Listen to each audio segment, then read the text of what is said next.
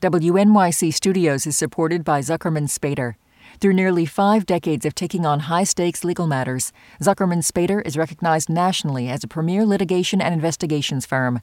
Their lawyers routinely represent individuals, organizations, and law firms in business disputes, government and internal investigations, and at trial.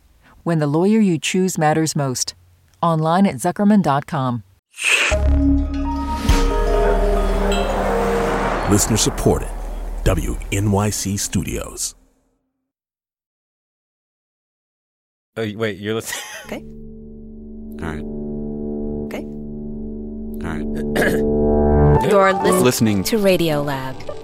Radio From WNYC. See? Yeah.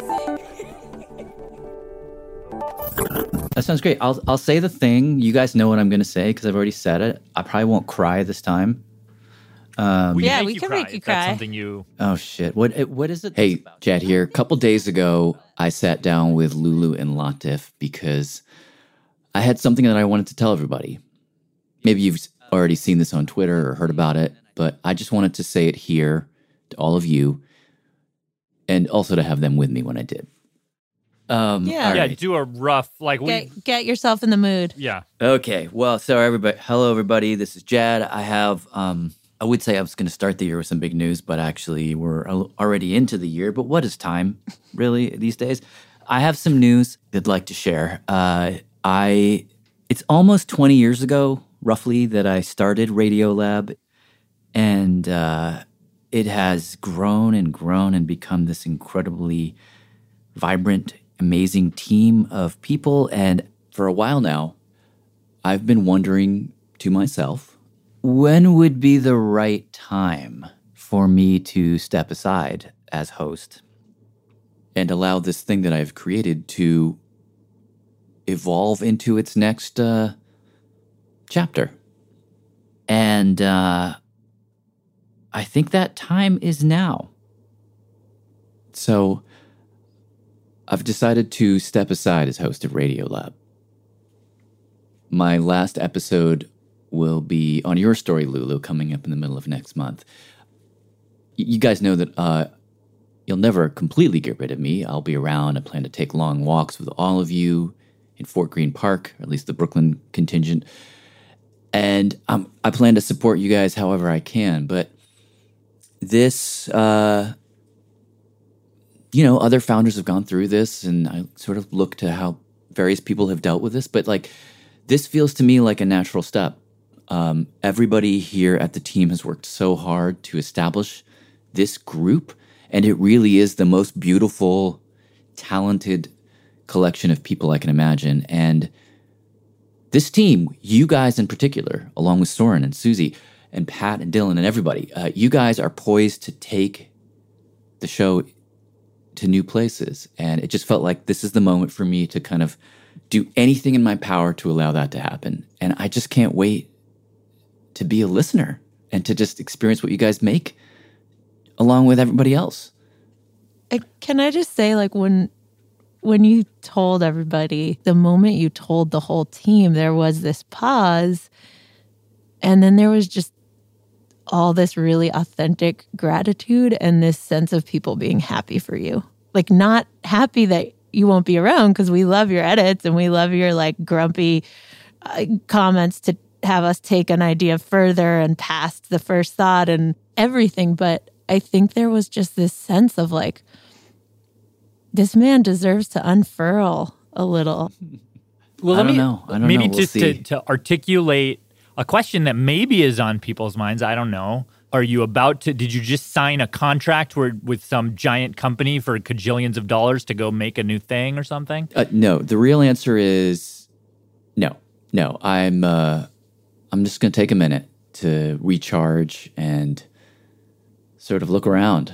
That's the honest answer. And it felt I just want to say this as loudly as I can. So many of the stories that I have loved on Radiolab in the past, year, 2 years, have happened with very little involvement from me. And so it just, I feel so comfortable walking away now. And I needed to feel that.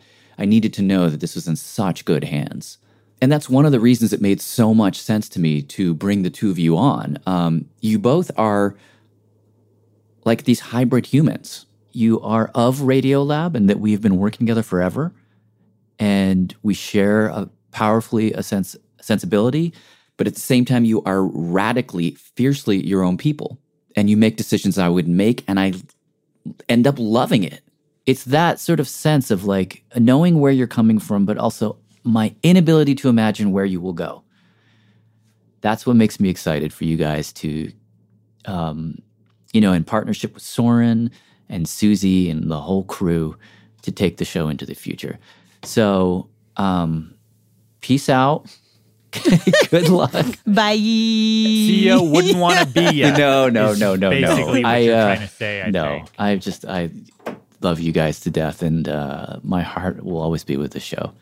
I mean, first of all, we love you too. But also, there's no way you won't always be at the heart of this show in some way. Like, the way we do things, the way you've sort of impressed on every one of us on the team, we're always just going to push the show to do unexpected things, to go to sort of very intimate places, to be, just so ambitious, like those things more than any topics or set of voices. Like that's what's in this show's DNA. Yeah, totally. And for me, I just want to continue the tradition of always making shows that take you somewhere. They take you up into the stars with a laser, or they take you into the mind of someone erasing memories in real time, or right up to a canvas, Painter Joe, and you hear that swash, like I'm being shaken awake and I'm being taken somewhere. And then I come back with that slight glow of a visit, like I've been elsewhere, but it's of this world. So I want to make sure we keep doing that. And just looking at what we already have on deck, like we have so many treats in store. The very next thing we're going to play after this, that's a one that's going to take you somewhere beautiful. That's a pine-scented, psychedelic listening experience about something that actually takes place here on Earth. Yeah, totally. I mean, that feels like the beating heart of what we've always tried to do. And in terms of both of you continuing to do that, I can't even stress how little I worry about that. And I'm really excited. The thing that actually keeps me from being sad and whips me into happy is to think, well, I'm not going to know what's going to come in the feed. And that's going to be really exciting. That moment when I see something show up and I don't know what it is, and I experience it like everybody else, I'm just going to be so excited. I can't wait to give myself that gift. Yeah. And we're very honored to give it to you. Truly. But we do have a thing to play today. Should we turn to that now? Yeah. Yeah, I'm so in the dark about this. What are we doing? Purposefully. Okay, so we were thinking about what to play. Reached out to the archives. Oh, no. We went into the dusty archives of WNYC. Oh, God. The very first Radiolab ever, which was, do you remember what this was an episode about? Unfortunately, I do remember. It was called Firsts, I think, right? It was called Firsts. It was called Firsts. And have you listened back to it? Well, a couple of years ago, Ellen and Soren dug it up, and I heard just a tiny piece of it. But I don't think anybody has heard this, which was by design. Well, we are going to change that wildly. You're actually going to play it? It's really good. Yeah, you're going to play the whole the whole first hour. Because here's something else you guys don't know. Mm-hmm. So it was a 3-hour show, which meant 3 CDs. And in between the CDs, I would actually do the weather. Really? I would do like the weather and the news. So basically, here's what would happen. So I in the basement of this house that I'm talking to you from, I would create the show. And, this will not surprise you. I would work right up until deadline.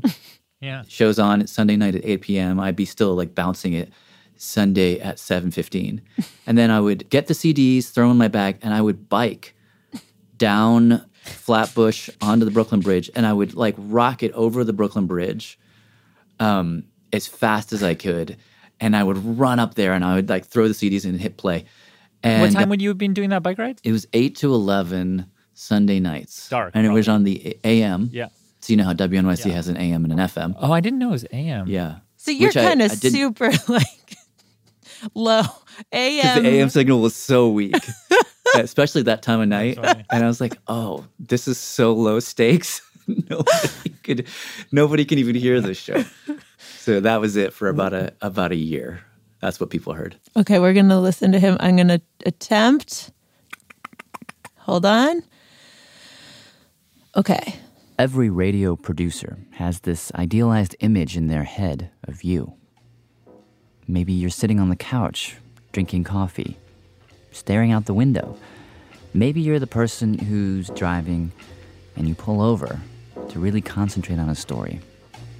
Whatever the case, that image in the radio producer's brain of you, the listener, it's why they make this stuff. It's a lonely thing. You know, they don't get paid much. They lug around these heavy recorders and mics, and they look, frankly, silly in those headphones they have to wear. But it doesn't matter, as long as you are there to listen to what they make. WNYC is about to embark on an experiment. We're calling it the Radiolab. Oh my God. Just need to pause. The Radiolab. On the Radiolab, I died. And what we're going to do is take great documentary radio and stories of different sizes and shapes, colors, from different places all over the planet, from different times even, and we're going to mix it all together, like this. Survive and to find a way to survive. A big brew of people and places, but it'll take 2 hours and 59 minutes to get through all of it. And trust me, it sounds better that way. Jad Abumrad here. I'll be your, host is not the right word. Curator, guide maybe. How about DJ of documentary? Oh, Jesus. Love it. He's a DJ of docs.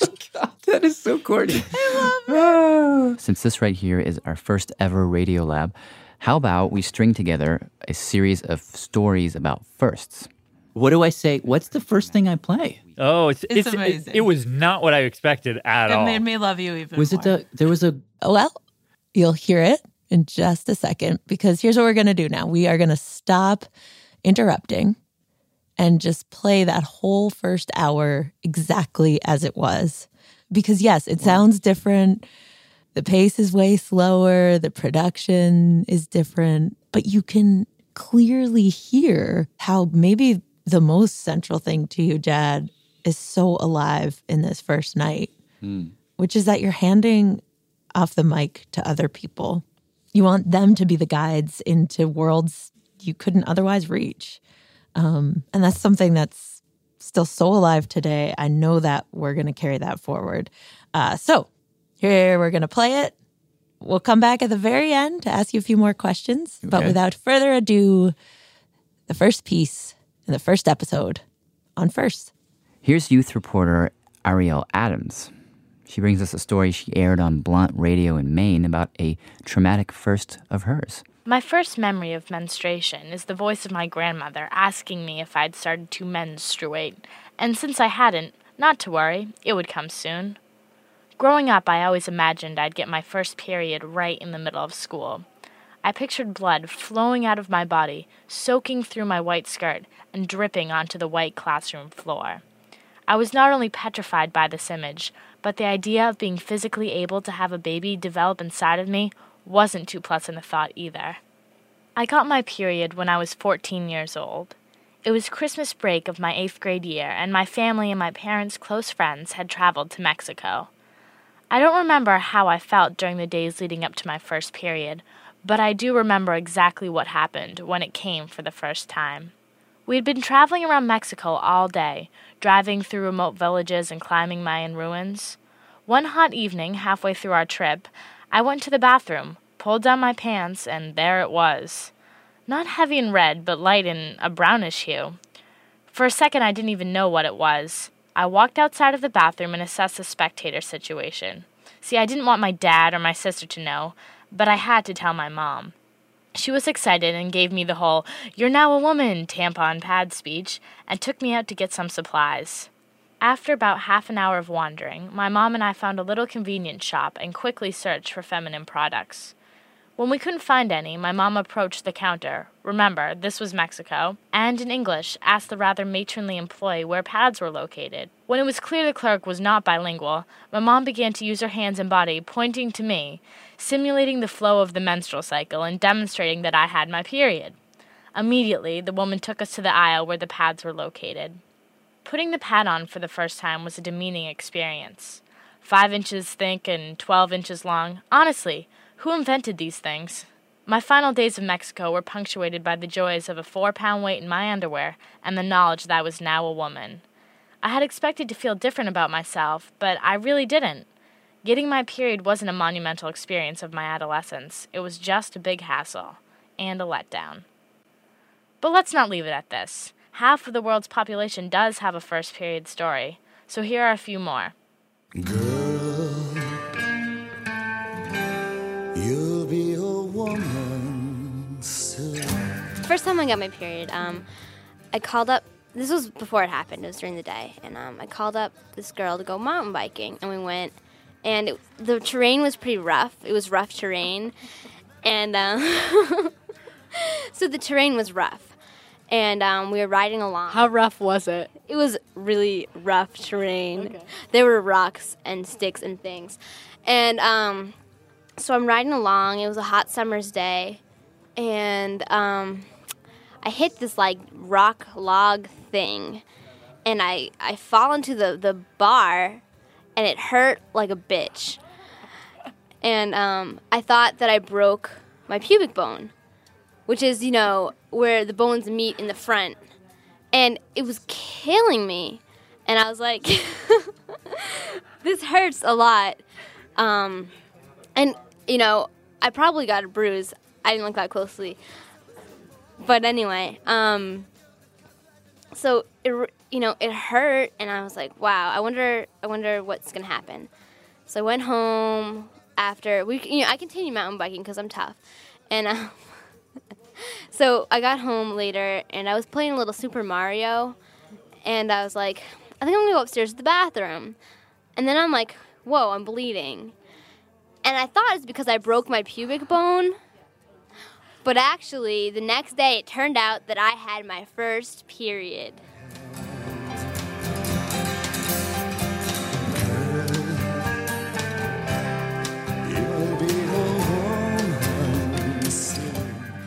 It was 3 days before summer vacation of 7th grade, and I remember I was wearing one of my favorite dresses, and I came home from school, and my stomach had been feeling really funny all day, so, well, I discovered the little surprise.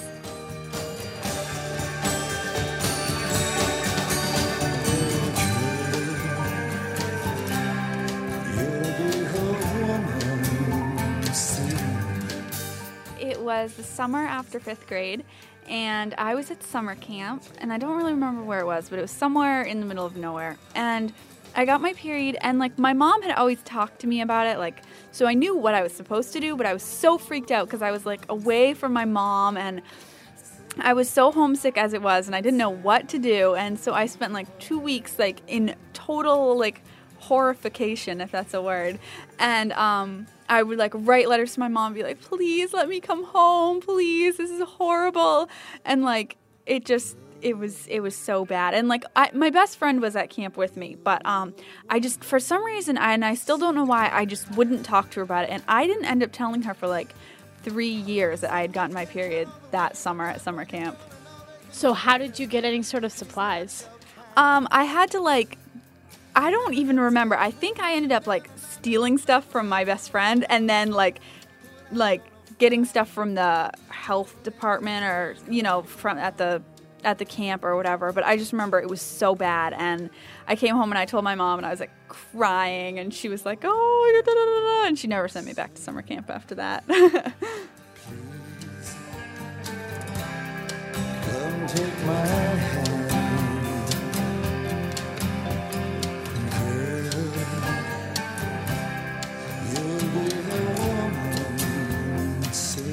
like I was in student council, right? And like my stomach was starting to hurt, and I was like, it feels really weird, like I'm cramping or something. And then Vanessa's like, Lindsay, you probably have your period. And I was like, no, I don't, because I was like 13.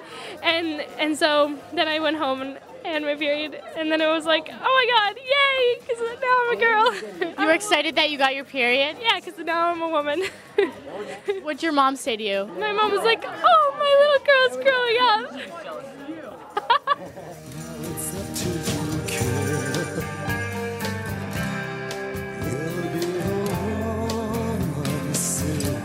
Well, beginning the night before it really started to happen, I had a really long rehearsal for a Portland Stage Company play. And our costumes were white shorts and white dresses. So I'm thinking, all right, I'll survive, everything will be okay. And I made it through that. Nothing big happened, nothing stained any of the dresses or the shorts. Went home, got into bed, and I knew it was coming. I knew, but I refused to put on a sanitary napkin. I was like, this is not happening to me. I woke up the next morning at 7:45, covered in my own blood. I was petrified. I started to cry and got in the shower, and I was like, Mommy! And she told my father, and my father told his best friend. So by the time I went to school that day, everybody knew. What were people saying to you? Congratulations, Becca. Now you're a woman. I didn't want to be a woman. No, I was 13. I was not ready, and I refused to acknowledge it was happening.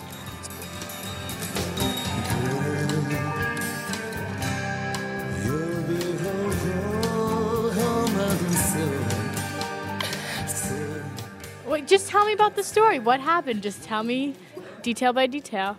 I have no idea. Really, I passed out. You like looked in your underwear and passed out? No, it made me sick, so I passed out. Girl,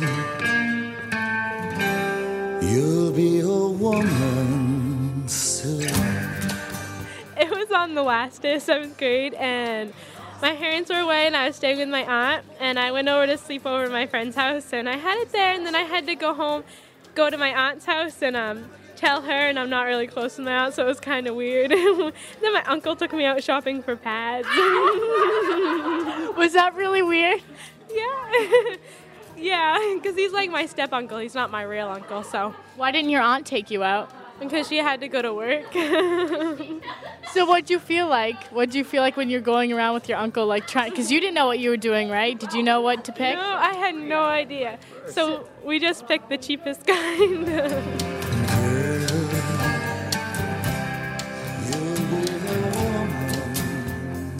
Well, it was the fall of my 8th grade year, and it was the day before my championship meet for cross country, and I went to the bathroom after practice, and I was like, oh my God, what is that? I thought there was something wrong with me, and I was like, I can't believe it. I think I just started my period. So I went home. My mom was like, oh my God, blah, blah, blah. She's like, here, take this pad. And it was like 7 inches thick and like 10 feet long.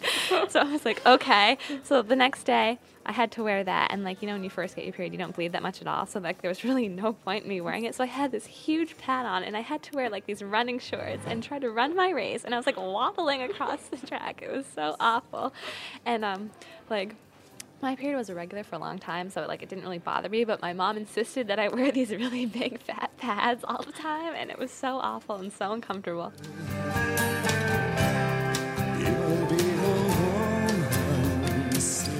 For Blunt, this is Ariel Adams.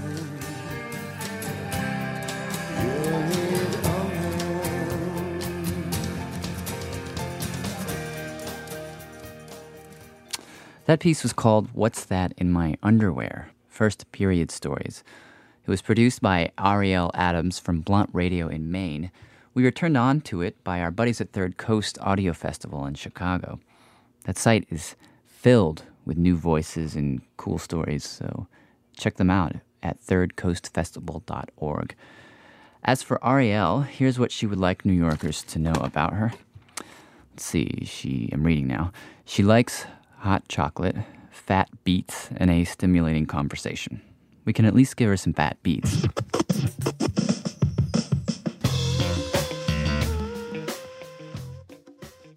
Okay, we're going to take a quick break. When we come back, we're going to play the rest of the first ever hour of Radiolab. Quick warning for when we come back. There are 2 more stories still to go. The last 15 minutes of the hour has some pretty explicit discussion of the dark thoughts that go along with mental illness. May not be right for you or your kids. But we'll be back in just a second. Radiolab is supported by BetterHelp. Whether it's already 2 a.m. on a fun night out, graduation time, a new year, we can find ourselves wishing we had more time, wondering where it all went. But there's a question. If we were magically given that time back, what would we do with it? Perhaps you'd spend more time with a friend that you've lost touch with, or petting your dog, or just noticing the sweetness of doing nothing.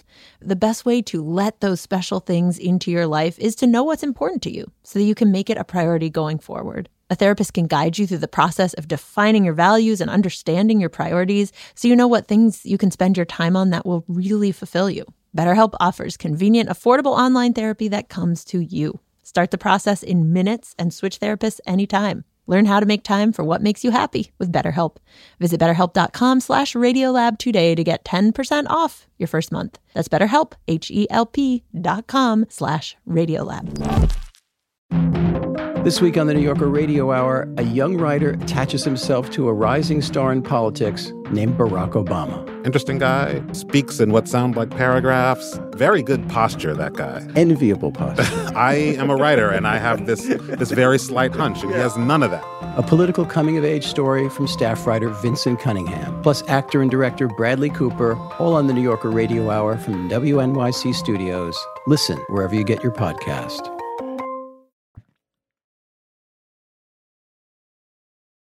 Okay, we're back with the second part of the first ever episode of Radiolab. Jad Abumrad here. This is WNYC's first ever Radiolab. Version 1, we'll call it. We actually have a lot more youth voices sprinkled throughout the show. So here's one right now. This next story is a first, but not in subject matter. At the time this documentary originally aired on All Things Considered, there had been other radio pieces done about inner city youth. Probably a whole bunch, but none quite like this one. The story is told by the people who are the story, Leland Jones and Lloyd Newman. The other person to be aware of is Dave Isay, the producer. Dave hired Leland and Lloyd as public radio reporters to document their lives for a week as they grew up too fast in a rough neighborhood in Chicago. This was in 1993. Both were 13. They decided to call their documentary Ghetto Life 101. Good morning, day 1. Walking to school. Leaving out the door.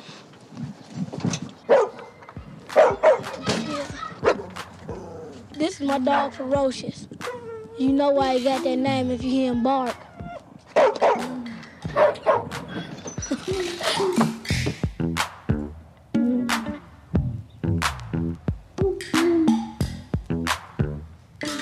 I see the ghetto every day, walking to school.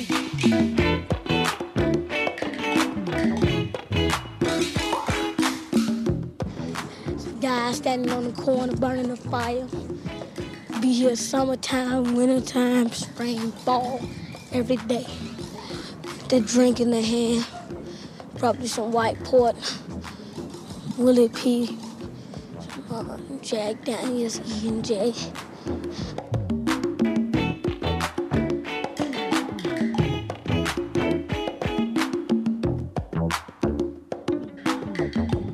I live here. This is home. What's up, Henry? What's up, Doodoo?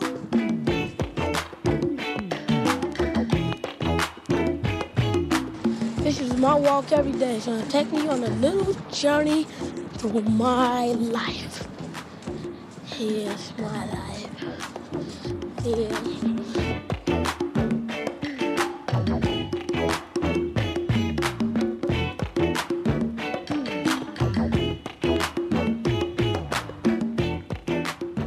My name's Lee Allen Jones, and I'm 13 years old. I live in a house just outside the Otterby Wells projects. My best friend Lloyd Newman lives in the Otterbys. This is our story. Every morning I pick up Lloyd on the way to school. Today we were ready to work, strapped with our tape recorders and microphones. You got the Tom Brokaw looking like Tom Brokaw. You got the Tom Brokaw look, nigga, sit down. This is Lloyd Newman, and I'm 14 years old. I live with my brothers and sisters in the Ought to Be Well project. Let me describe Lloyd. Lloyd is short. He weighs about 75 pounds. I have an inch between my fingers when I put it around his wrist. Got a head like a Martian. All right, now let me talk about Lee Allen. His belly take up his whole body. Like your head take up yours. We've been friends since first grade. That's 7 years. Man, 7 years of our life together.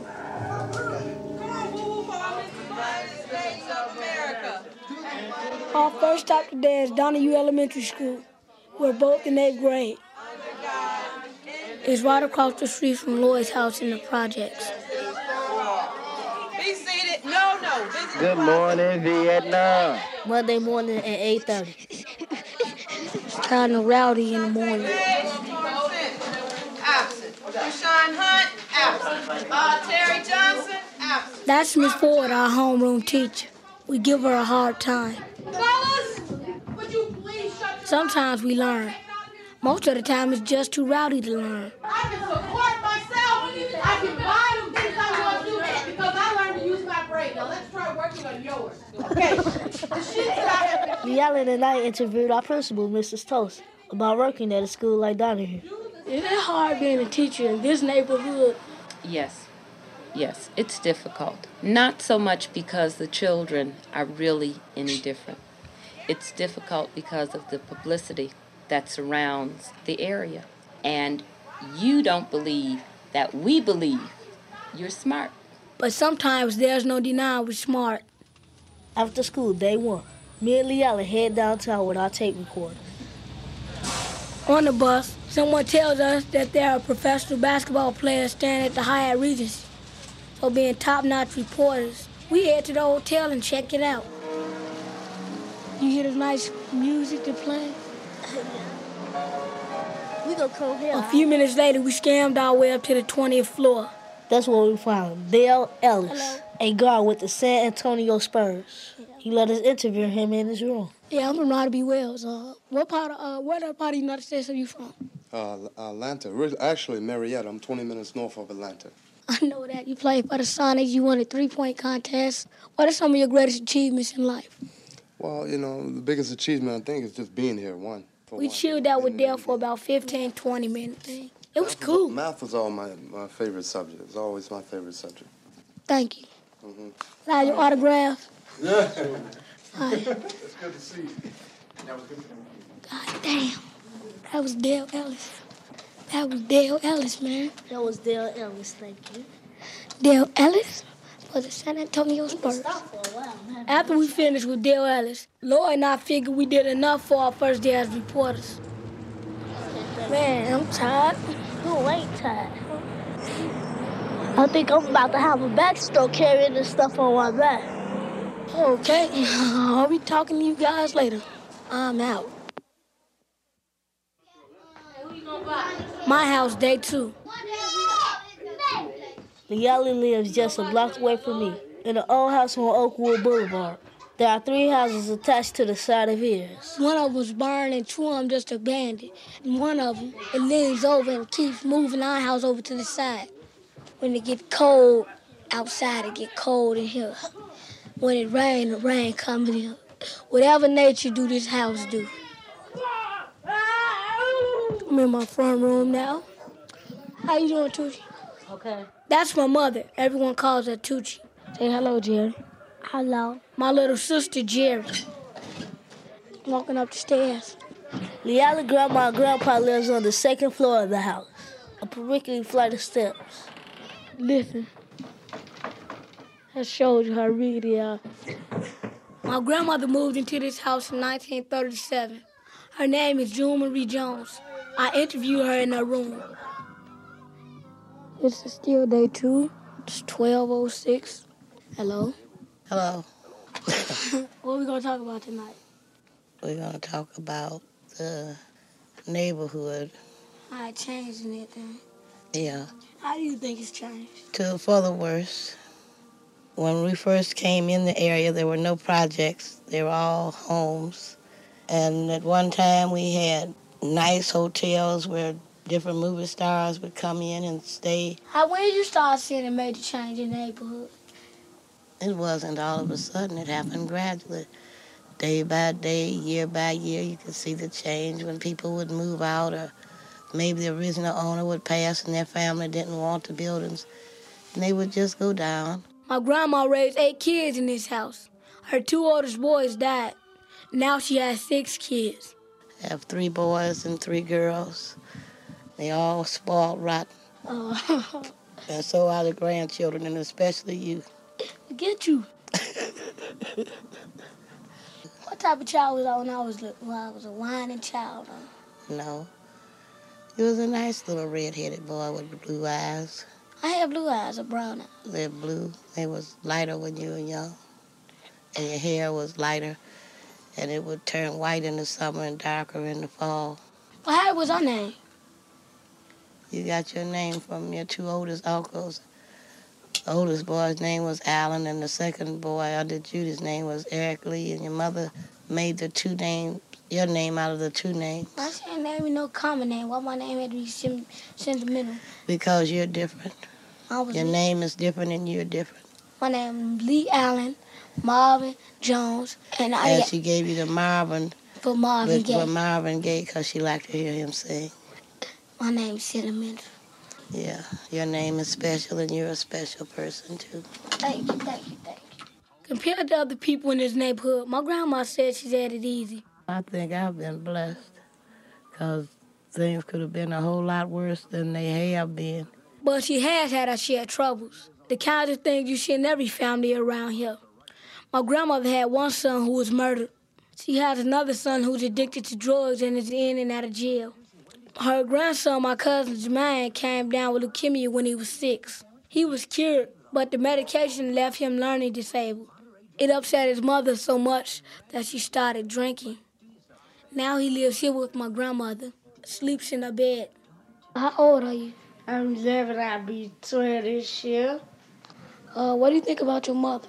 She okay. You love her? Yeah. When she not drink, I love her.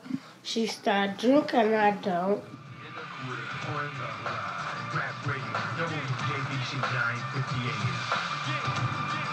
Me and my mother and my little sister all stay downstairs in the front room. I sleep on the couch. My mother and my sister sleep on a mattress on the floor. Even though my mother lives with us, my grandmother also has custody of me and my sisters because of my mother's mental illness.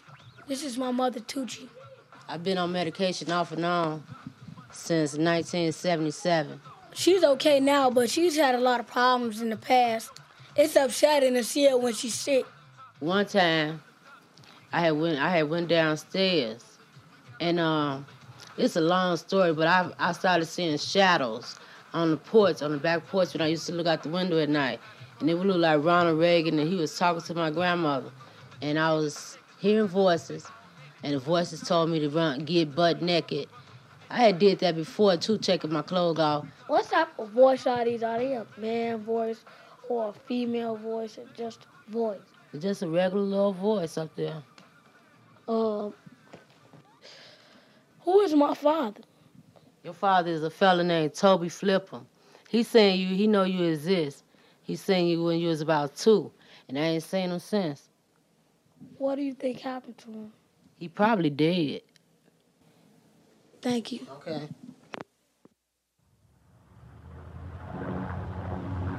Lloyd lives about 2 blocks from my house in the Otterby Wells projects. The Otterbys are made up of about 3,000 units. Most of them are low-rise houses. A lot of them are in miserable conditions. Now we're walking in Otterby Wells, which is 50% houses are boarded up. Now we're going into my house. We're knocking on the door, kicking on the door. I hope she hurry up and open it. Now we're walking into my house. Lloyd's house is kind of messed up. There's a lot of roaches creeping around. The toilet's been stopped up off and on for years. The place is always noisy. Lloyd's mother died 2 years ago from drinking. His father is also an alcoholic, so Lloyd's two older sisters have been bringing him up since then. Lloyd's sister Sophia was the closest to their mother. How did you react to when you heard that she died? I was very upset. I just thought my life wasn't worth living. I wanted to die too. I just thought we wasn't gonna make it without her. But I see that we made it, and I'm very proud of us. Do you think it's hard bringing us up at the age of 20? Well, I'll be 20 this year. I'm 19. But sometimes you all give us a tough time, but I love having y'all as my brothers and sisters. Altogether, there are 4 boys and 3 girls living in the house. Lloyd's sister is bringing them all up on a $500 a month welfare check. It isn't easy. My name is Michael Murray. His name is Chili Back. He's at the liquor store. Almost every day, Lloyd's father visits the house. His name is Michael Murray, but everyone calls him Chill. They gave him that name. I used to shoot pool. I used to hustle. Any kind of way I can get some money. When he comes over, he's almost always drunk, and the kids make fun of him. Like today, they asked him, can he spell food? Spell food. L-O-O-F. L-O-O-F. L-O-O-F.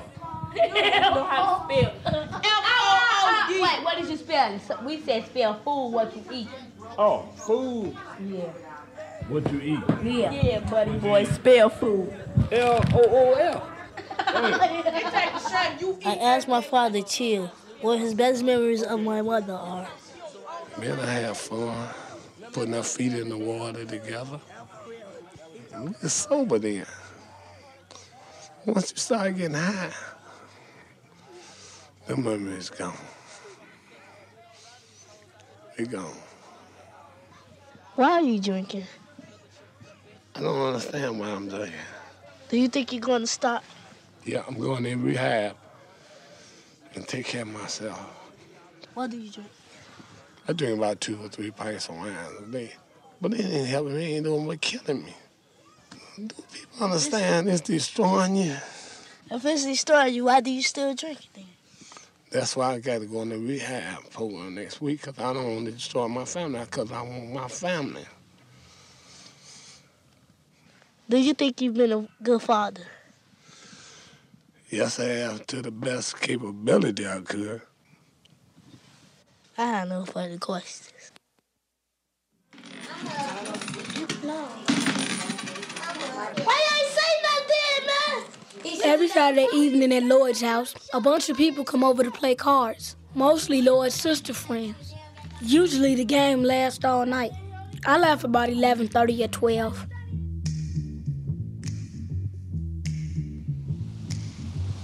I met up with Lloyd the next morning.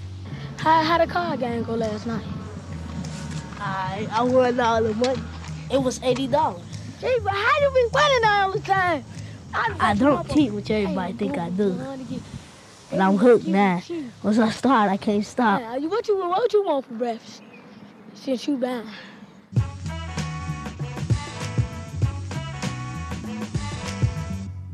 I took Leala to Johnson's restaurant on 39th Street for breakfast. All right, what else? Since Lloyd had $80, we ordered everything on the menu. Then with the omelet, I want a hash brown and grits. Okay, now, what about this French toast? I want the French toast with sausage. I want a juice. Hold on a minute. Let's hold on. Man, that was one good breakfast. French toast with bacon. Just now got through leaving out of Johnson's restaurant. I ate 12 French toasts, 2 omelets, finna eat yours. Leala ate the whole store up. Oh man, I can eat again once I'm starting to get home. That's all we do is eat, man. Tell the truth, ain't it? Eat and talk. Let's get on the bus, man.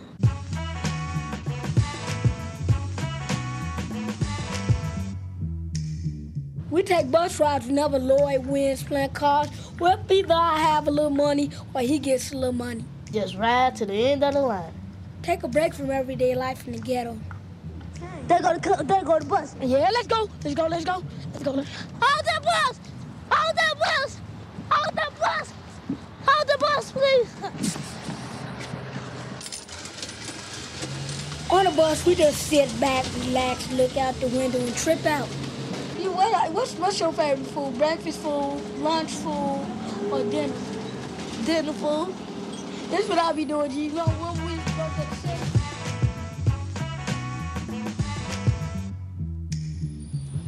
When we on the bus, we talk about anything and everything.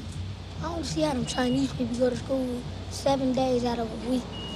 Man, it's a couple billion Oriental people.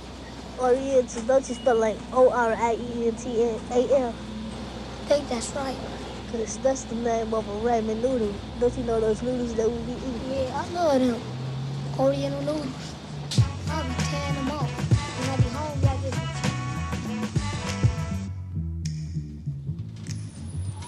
When a nice-looking female gets on the bus, we like to let her know we there. Hey, girl. He said he like you. He said you attractive. He said it's just that animal magnetism that just attracts him. He's so all alone. Man, he said he love you. I just love you. I just love you. Trip so just.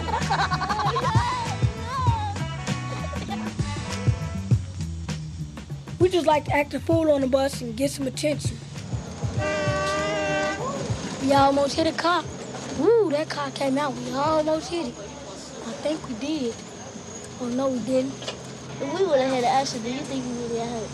I would have faked it. I would have sued. Like, my neck hurt. I can't move. Man, I can't move my neck. My nose broke. Oh. Would you rather have rubber nose or a plastic nose? I ain't talking about the kind like Michael Jackson. A rubber nose.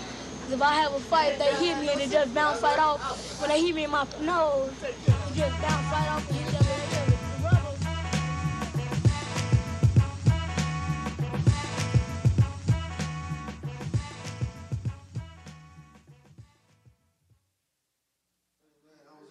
About 15 minutes, man. You know what I'm saying? First, I'm just trying to talk to you. When I got home from my bus ride on Sunday afternoon, I found out that in the morning, while we were eating breakfast, my cousin Tony got jumped by one of the gangs in the neighborhood. They beat him up so bad they put him in the hospital. He wouldn't let me interview him, but I recorded him while he told his friend on the phone what happened. I'm out home, you know what I'm saying? I'm breathing and everything, but you know what I'm saying? I can hear everything, but I ain't, you know what I'm saying? I ain't woke. Tony's saying they beat him up until they knocked him unconscious. Then they hit him a couple more times in the mouth. That woke him up and he got away. He says it's just a blessing that he made it back home. It's just a blessing. It's just a blessing that I made it back home. And then when they got This is where the drive-out took place last year, where the L. Rookers shut down some folks right in this area where we walking now. It's a little gangs and violence are just the way of life in this neighborhood. And now we see the fort where the fort used to stand. We see how just a block from my house is a big vacant lot. That's where the fort used to be.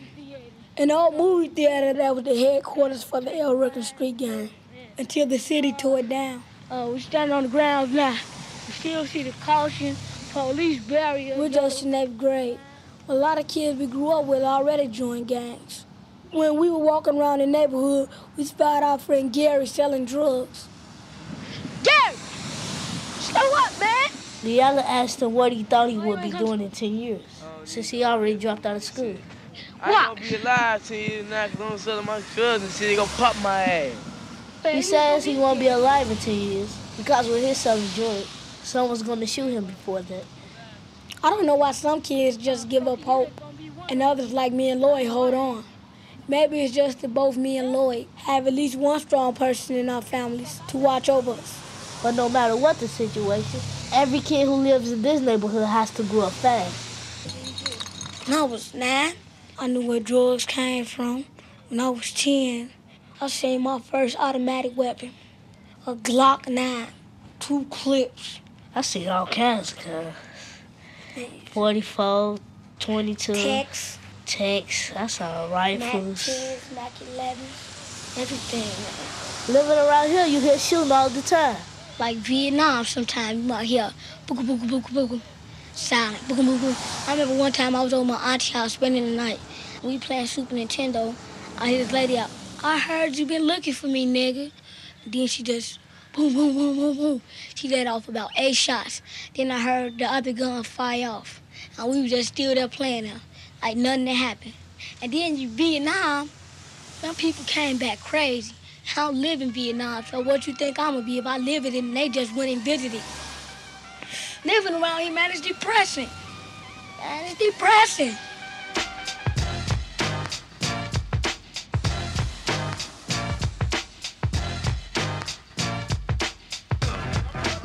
It's not a normal childhood by any means.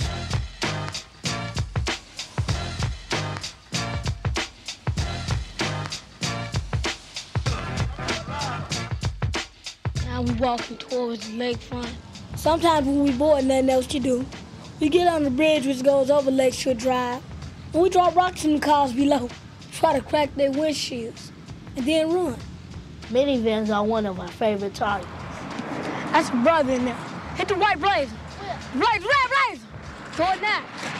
You just driving your car now. Boom! You just hit the car. I don't care about them people. Most of them going to the suburbs. Baby boy, you'll do anything. Just to have some fun. No, come on, let's stop running. All I know is I bust your windshield and you got insurance. I don't care about them people. Boy, you don't think I was gonna do this? They popped all the way back up.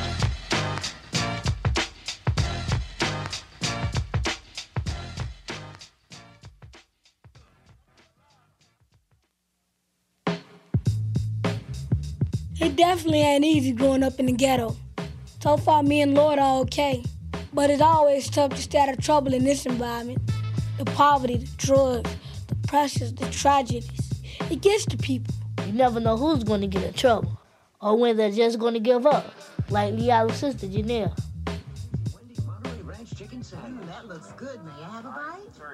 We're back at Leo's house. Sister back here asleep in her room. What time you got in this morning? You stupid. When the last time you been to school? My older sister, Janelle. When she was my age, 13, she was an honor student. She won the spelling bee. She was the salutatorian of her class. Then when she hit 14, she started bugging out, hanging around with the wrong crowd, staying out all night, stopped going to school. The week before we did our recording, Janelle almost died. She drank too much and had to be rushed to the hospital. Can I interview you? Come on. Janelle, tell me about yourself. Well, I'm very energetic. I like to have a lot of fun. I like to drink a lot. No, I don't. Yes, you do. You smoke marijuana? No, I don't. Yes, you do. Tell the truth.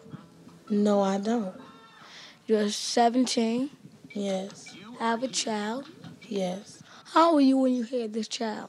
15. Let me see. How many close friends of yours have got killed through the years? I don't know. I can't count all of them. It's been a lot, though. You think it's around 50? I don't think it's that many. Or it's around 30 or 40? Probably somewhere in that area, maybe a little less than 30. Do you know who killed or murdered these people? I know who killed someone. Like who? Like Val. Who killed him? No, I ain't gonna tell you who killed Val. Who else? I know who killed Slick. Who? I don't want to tell you that either. Who else? Cheesy. Who killed him? I ain't gonna tell you that either. Thank you.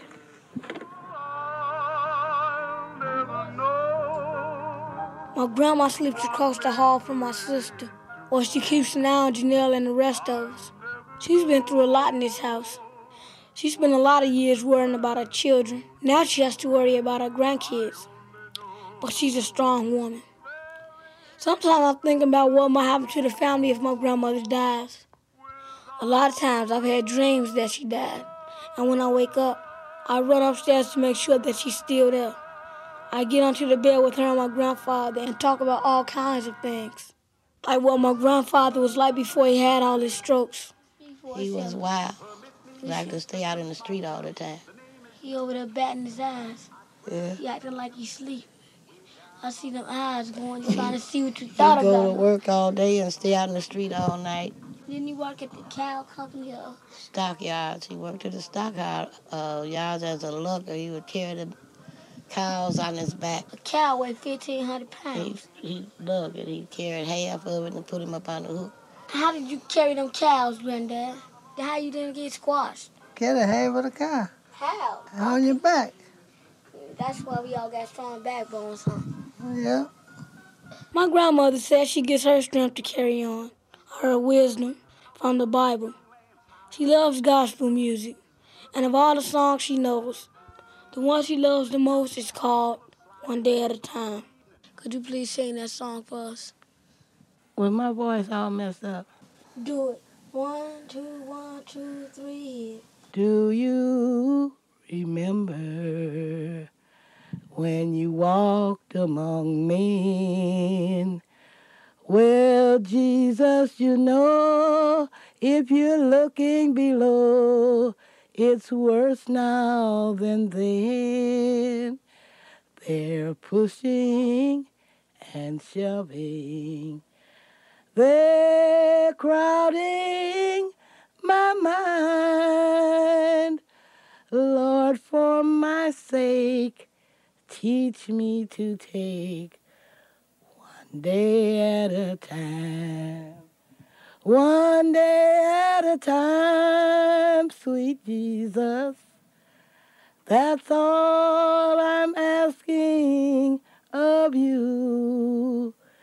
So help me today, show me the way, one day at a time. Oh, I'm hoarse. Okay. She was hoarse, but she still can blow. Thank you.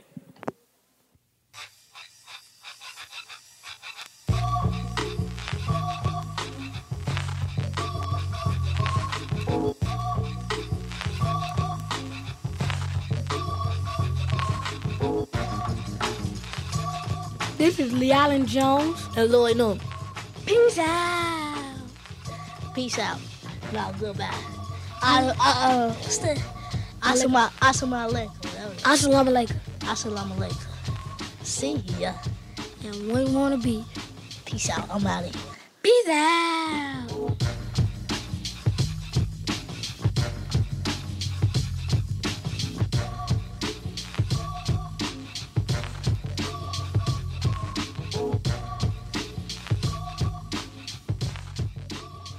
You know how theater people always talk about the fourth wall, that invisible barrier between audience and performer.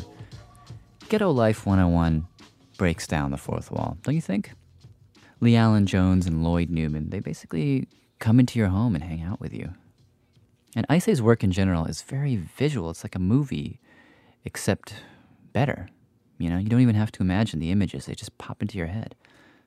The story was produced by Dave Ice, as I said, and it won a Peabody Award and basically created this whole subgenre of docs, which we now call diaries. I'm Jad Abumrad. This is Radiolab, WNYC's weekly experiment in documentary sound. To recap, we're smack in the middle of a journey through a series of stories about firsts. What is the first image that comes to mind when you think of electroshock therapy? Torture? One Flew Over the Cuckoo's Nest? Clear your brain of those thoughts, because in this next story, you're going to meet a guy who feels very differently about electroconvulsive therapy, as it's commonly called. He says it saved his life. You'll hear tape of him during an ECT treatment. That might be a first. The piece is produced by Dan Collison, and it's narrated by Rob Magruder. This is his story. Sometimes it comes without any warning. I wake up and it's just there, like a dense fog that's descended on me during the night. One day I'm fine, and the next day I'm severely depressed. I feel like I'm hanging on the edge of a cliff. There doesn't seem to be any way of pulling myself back up to safety, and it gets harder and harder to hold on. I have impulses telling me to end it all. I have bipolar disorder. I've attempted suicide 3 times and have thought about it more times than I can count. I've been in and out of mental hospitals more than a dozen times. I've been homeless and have lived in shelters and on the streets. I've been arrested for vagrancy, have lost jobs, and have had 2 marriages fail, all because of my mental illness. I'm 45 years old, and as I speak, I'm doing pretty well. My wife and I have moved into a new apartment on Chicago's west side, and I'm starting to think about working again. Last winter, I was hit hard by another severe depression. It took many months to come out of it. The fact that I'm speaking to you at all is a victory of sorts. I'm going to tell you how I got to this point. The story begins about a year ago. Yeah, this is Friday I have no idea what the date is today. No, today's Thursday. Tomorrow's Friday. I guess I'm a little confused. I haven't worked since Tuesday, when this really kind of got started. Mostly I've just been laying around feeling completely awful.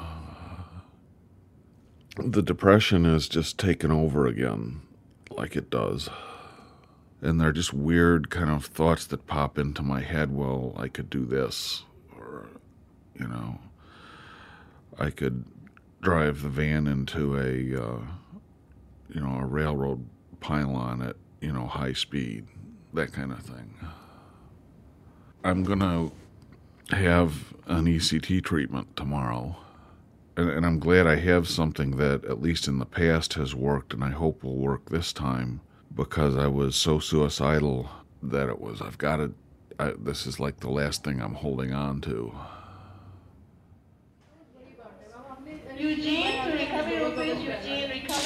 The next morning, I wake up early and ride the L down to the University of Illinois at Chicago Hospital, where I check in to the outpatient surgery center. I gotta ask you, how tall are you? 6'3". 6'3". How much do you weigh? 305. 305. I've been through all this before, so I know the routine. 45. I change into a hospital gown, and a nurse inserts an IV needle in the back of my hand. For me, it's probably the most painful part of the whole procedure. My psychiatrist, Dr. Jack Krasuski, who will be administering my ECT today, drops by the prep room to have me sign the consent form and see how I'm doing. His pattern is one of some people slowly kind of slide down like a gentle slope into a depression, but for Rob it's almost more like a cliff. He'll just kind of feel it coming on, and within a day or two he can be severely depressed and just be overwhelmed with suicidal thoughts and impulses, unable to kind of get his mind off of that, and he'd be a higher suicide risk, and that could develop very quickly over a day or two. Ready? Yeah. Then I'm wheeled on a gurney into the ECT treatment room. The staff all know me by now. So how's the baby? Getting bigger. He's hardly a baby anymore. The room is unassuming, small and cramped, barely enough space for me and Dr. Krasuski and his team, a resident, a nurse, and 2 anesthesiologists who immediately start working on me. We attach electroencephalographic leads to the person's head so that we are able to monitor the brain waves before, during, and after the procedure. This all used to be a little scary, but after so many treatments, I'm pretty relaxed, although there are still some things I get nervous about. A couple of things. Getting the mouthpiece set in correctly is really important. The mouthpiece prevents me from biting my tongue during the procedure. During an ECT treatment at another hospital years ago, the mouthpiece wasn't positioned correctly, and I ended up needing several stitches in my tongue. You got him there, Felix? Yep. Got a good jaw thrust? I've also found that taking in a whole lot of oxygen just before the treatment prevents memory loss and post-treatment headaches. Okay, got him. Memory loss is one of the major side effects of ECT. Patients have lost as many as 2 years of their memory after receiving an ECT treatment. So when the oxygen mask is placed over my mouth, I begin to take a series of deep breaths. Hyperventilated pretty good there?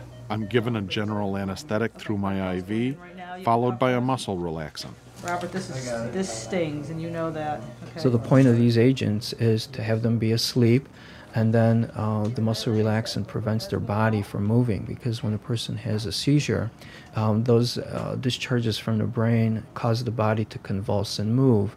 And if that is not controlled, the person could hurt themselves. There could be a lot of very strong movement and very strong muscle contractions. And before the use of these kind of agents, they're like compression fractures of the spine or even broken limbs were, I wouldn't say common, but they did occur. You got 140 a sec, that much? Yes. I'm completely unconscious now as the drugs work through my body. Okay. A blood pressure cuff around my right ankle prevents the muscle relaxant from reaching my foot. This allows Dr. Krasuski to observe the muscle contractions in my foot to determine if the procedure is working. A few feet from my head, a device that looks like a home stereo system sits atop a red Craftsman tool cart. It's the ECT machine, or thymatron box, said to be the Cadillac of electroshock devices. On the front panel are 5 knobs, including one that controls the voltage, and a yellow button labeled Treatment. 2 cables come out of the back, attached to 2 paddles that look like they're from an old crank telephone handset.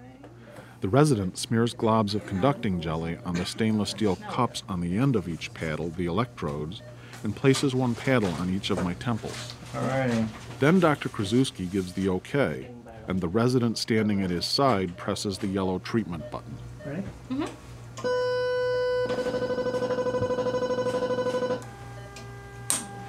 And there's a brief electrical discharge, which can last on average 1 or 2 seconds. The total amount of current that is given is usually less than 1 amp, 0.8 of an amp. I'm not aware of anything at this point, but I'm told that when the electricity passes through my head, my body tenses and my face grimaces. My right foot, the one with the blood pressure cuff, twitches, which means the electrical charge has caused a seizure. And the whole point of the procedure is to induce a seizure that lasts between 20 and 40 seconds. And we like to have at least about a 30-second EEG seizure. Still seizing? Yeah. This seizure lasts 34 seconds. No one's certain why inducing a seizure with an electrical charge makes severely depressed people like me feel better. There are plenty of theories. One is that a seizure changes the level of chemicals in the brain. Another is that it causes a shift in the body's hormonal system. Some have compared ECT to a reset button on a computer, or, an even cruder analogy, that it's like banging the side of a fuzzy TV set to clear the picture. After that, we're pretty much finished with the procedure, and then we give the person a few minutes. Usually takes a few minutes for them to get over the muscle relaxant so that they can start breathing on their own, and also to start waking up from the anesthetic. And usually that does occur within, certainly within 5 to 10 minutes after the ECT stimulus is given. Robert, we're all done, okay? You waking up? The coughing is actually a good sign because it means the anesthesia and muscle relaxant are wearing off and I'm beginning to breathe on my own again. The whole procedure takes about 20 minutes. Once it's over, I'm wheeled into the recovery room where I sleep for about an hour. Robert? Yeah. Time to go home. Oh, okay. I wake up feeling groggy, but a whole lot better than when I checked in. You slept pretty good. Historically, for Rob, you know, it does tend to work, and a single treatment can really make him feel better quite quickly. So our plan is just to do another one next week to kind of consolidate any gains that, you know, we expect him to have. Just ready to go home and go to sleep. I'm just glad I have something like this that makes me feel better.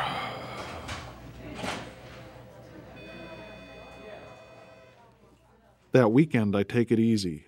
The following Monday, 3 days after my ECT, I feel good enough to go into work. I'm a licensed clinical counselor at a mental health agency on Chicago's South Side, but I'm at work for just an hour or so before I'm sent home and told to set up an appointment with my boss. I suspect I'm about to be let go. 2 days later, my suspicions are confirmed. On Wednesday, I'm fired. My boss says I've fallen too far behind in my paperwork.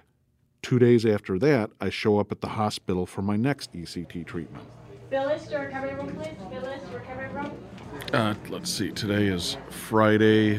I have no idea. Let's see, Wednesday was, so today's got to be the 16th. And I'm feeling more than a bit rough. I've never been dismissed from a job before, so that was kind of a real negative experience. It kind of brought me down. I was starting to do better. You know, it's a difficult thing to accept if I wasn't depressed. Mr. Magruder, I'm just going to clean up your forehead. The ECT team gets me ready, and I do my part and hyperventilate using the oxygen mask. Deep breath. After getting the anesthesia and muscle relaxant, I drift off to sleep. Okay, let's put this pipe lock in and go ahead.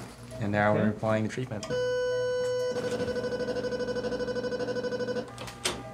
Okay, you're all done? This time, the seizure causes my arms to fly straight up, like a football referee signaling a touchdown. I don't feel anything, but when I come to, I'm a little more disoriented than usual.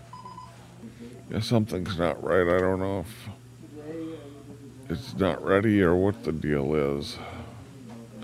But I feel a little confused, so I'm not sure. Typically, I feel better after an ECT treatment, but this time I continue to feel confused and still very depressed. This lasts for several days. I'm exhausted all the time and have no concentration. All I can do is just lie around. We live at my wife's grandmother's apartment, which is a mess, and I have no energy to help clean things up.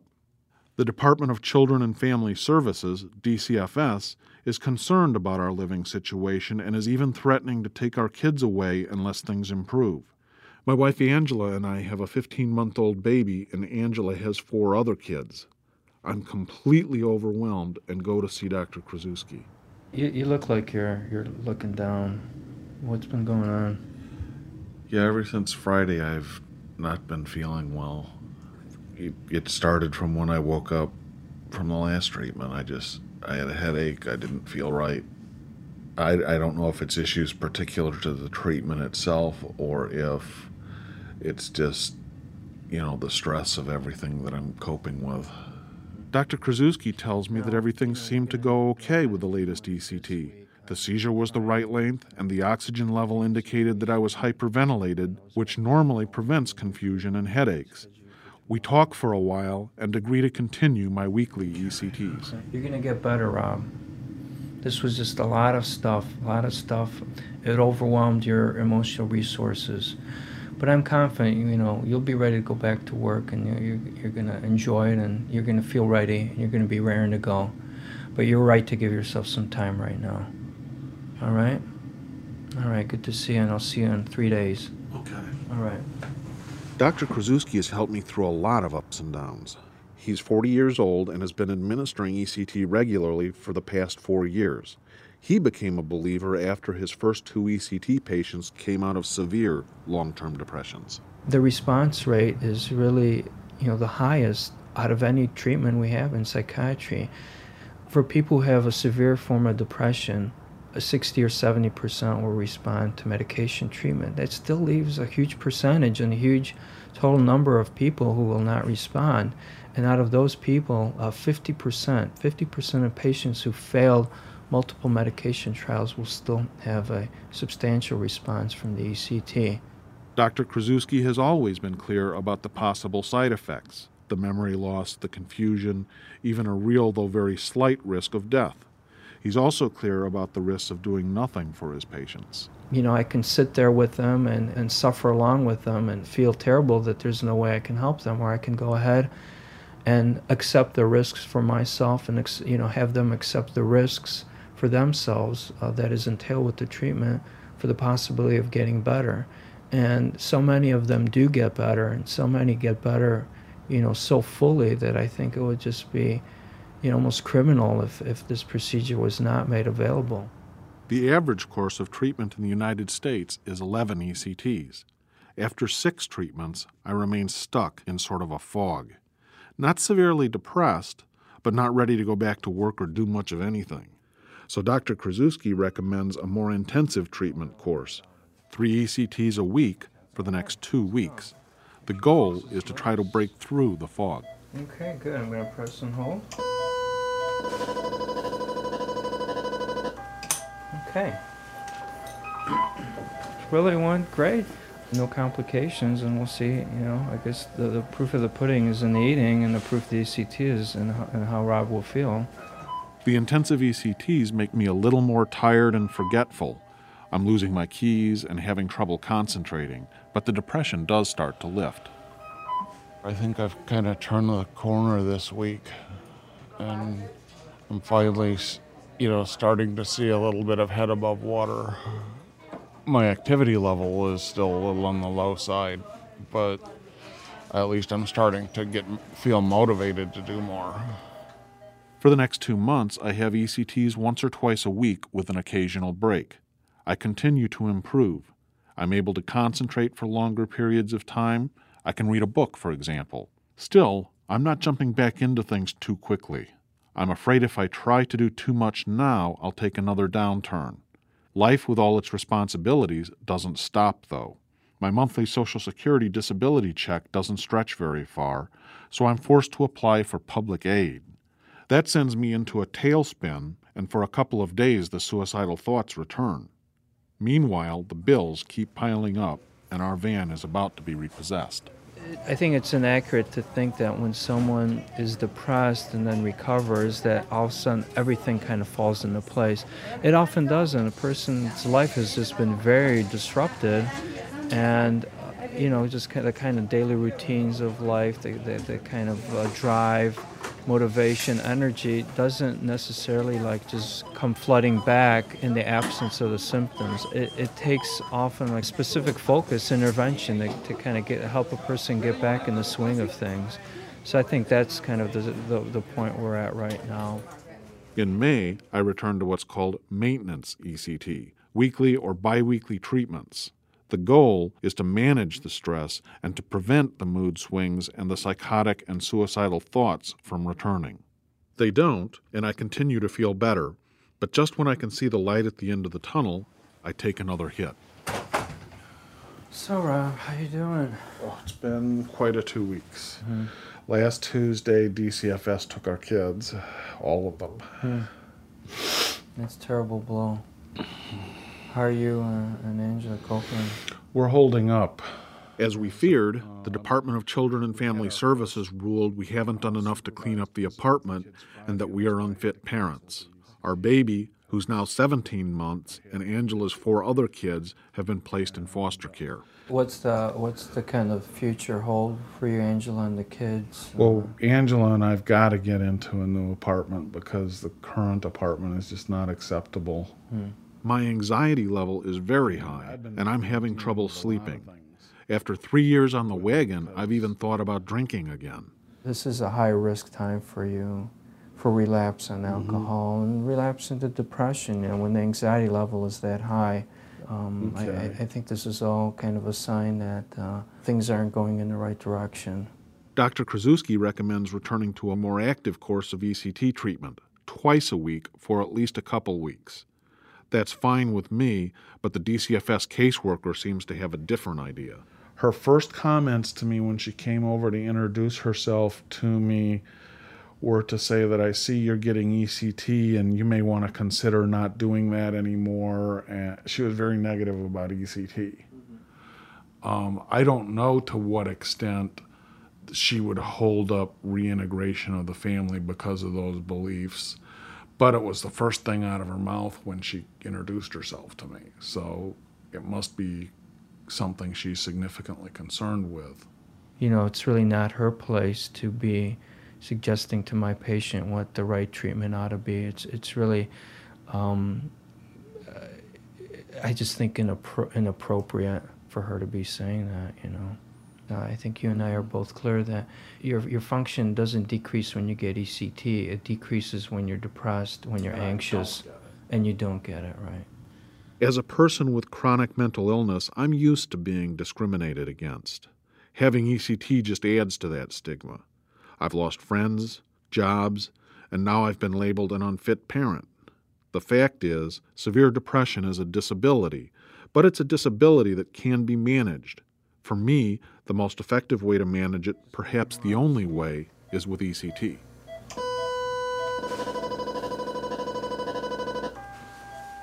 It was last February when I was hit with this latest bout of severe depression. Now, more than 30 ECTs later, I'm finally feeling like my old self. The depression has lifted, and my energy and concentration have returned. I've started doing some computer consulting work. Angela and I have moved into a new apartment, and we've begun the difficult process of trying to get our children back. Okay, very good so far. I'm never completely out of the woods. It's possible that I'll wake up one day and feel as though I can't go on. Considering the alternatives, ECT's not a difficult choice. And who knows, maybe there will be other choices one day. After all, over the last couple of decades, new medications and better counseling have helped people cope with severe depression in ways that weren't possible even a few years ago. So much has happened in my lifetime. Maybe something other than ECT will be developed that can help me and others like me. But until that day comes, ECT is there when I need it.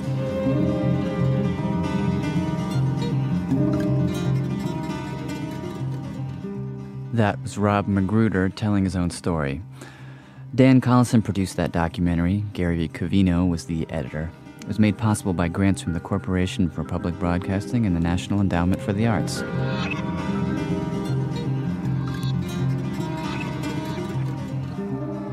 Dan Collison has made, I don't know the exact number, but at least 30 documentaries. Check him out on his website at www.dcproductions.com. I think you'll find his work has an amazing empathy. I'm Jad Abumrad. This is WNYC's Radiolab. Before we move on to the next chunk, let's shake off that last piece. It was great, maybe a little depressing. A little funk, please.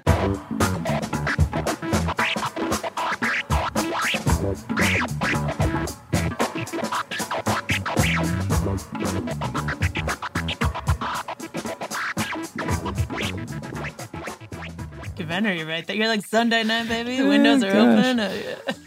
Got another concoction. I love that, Jad. I want to thank that, Jad. He was trying his best. Like, I bet there's so many people out there who were like you were then. Like, you were a kid, you had like some experience, but not a lot. But you had big ambitions, you have big dreams. Like, what do you say to that? What do you say to that, Jad, now?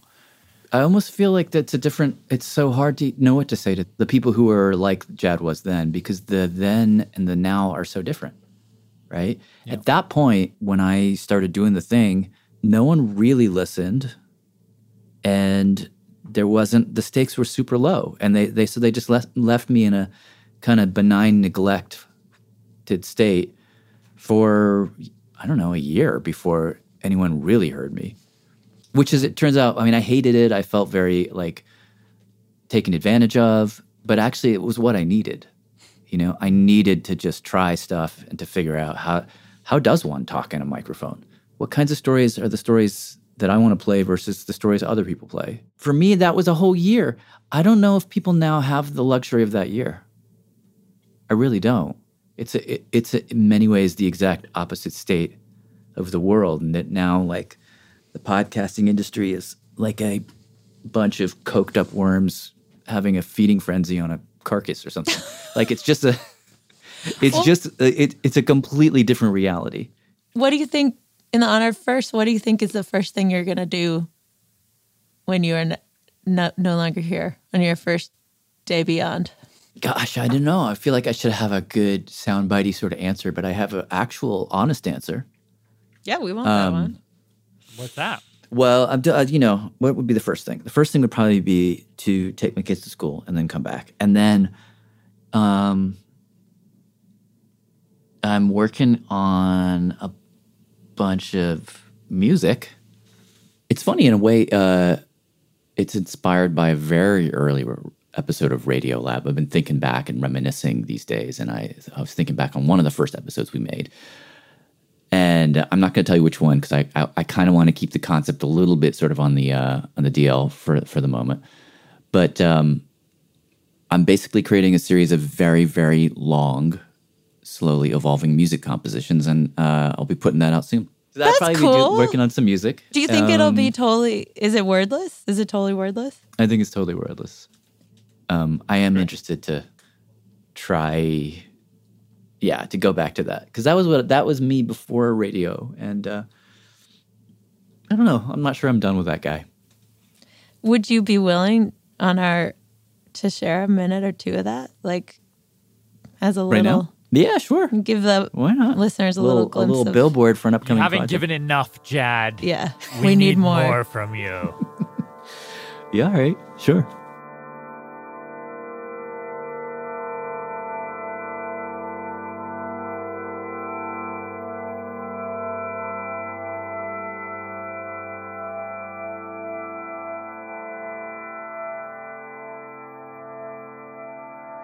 Okay, I just want to say to the two of you, I love you guys dearly. I can't wait to listen to you along with the rest of the people listening. And I am just so honored to pass the baton.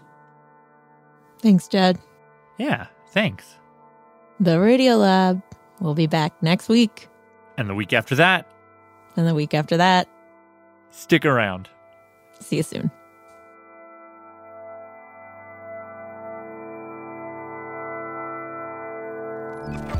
Radiolab was created by Jada Boomrod and is edited by Soren Wheeler. Lulu Miller and Latif Nasser are our co-hosts. Susie Lechtenberg is our executive producer. Dylan Keefe is our director of sound design. Our staff includes Simon Adler, Jeremy Bloom, Becca Bressler, Rachel Cusick, W. Harry Fortuna, David Gable, Maria Paz Gutierrez, Sindhu Nyana Sambandam, Matt Kilty, Annie McEwen, Alex Neeson, Sarah Kari, Ariane Wack, Pat Walters, and Molly Webster. Our fact checkers are Diane Kelly, Emily Krieger, and Adam Shibill.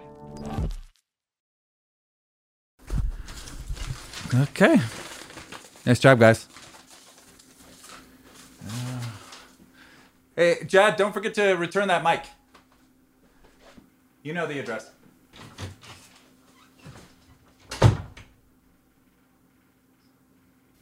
Hi, this is Barbie calling from Portland, Oregon. Radiolab is supported in part by the Alfred P. Sloan Foundation, enhancing public understanding of science and technology in the modern world. More information about Sloan at www.sloan.org. Science reporting on Radiolab is supported in part by Science Sandbox, a Simons Foundation initiative dedicated to engaging everyone with the process of science.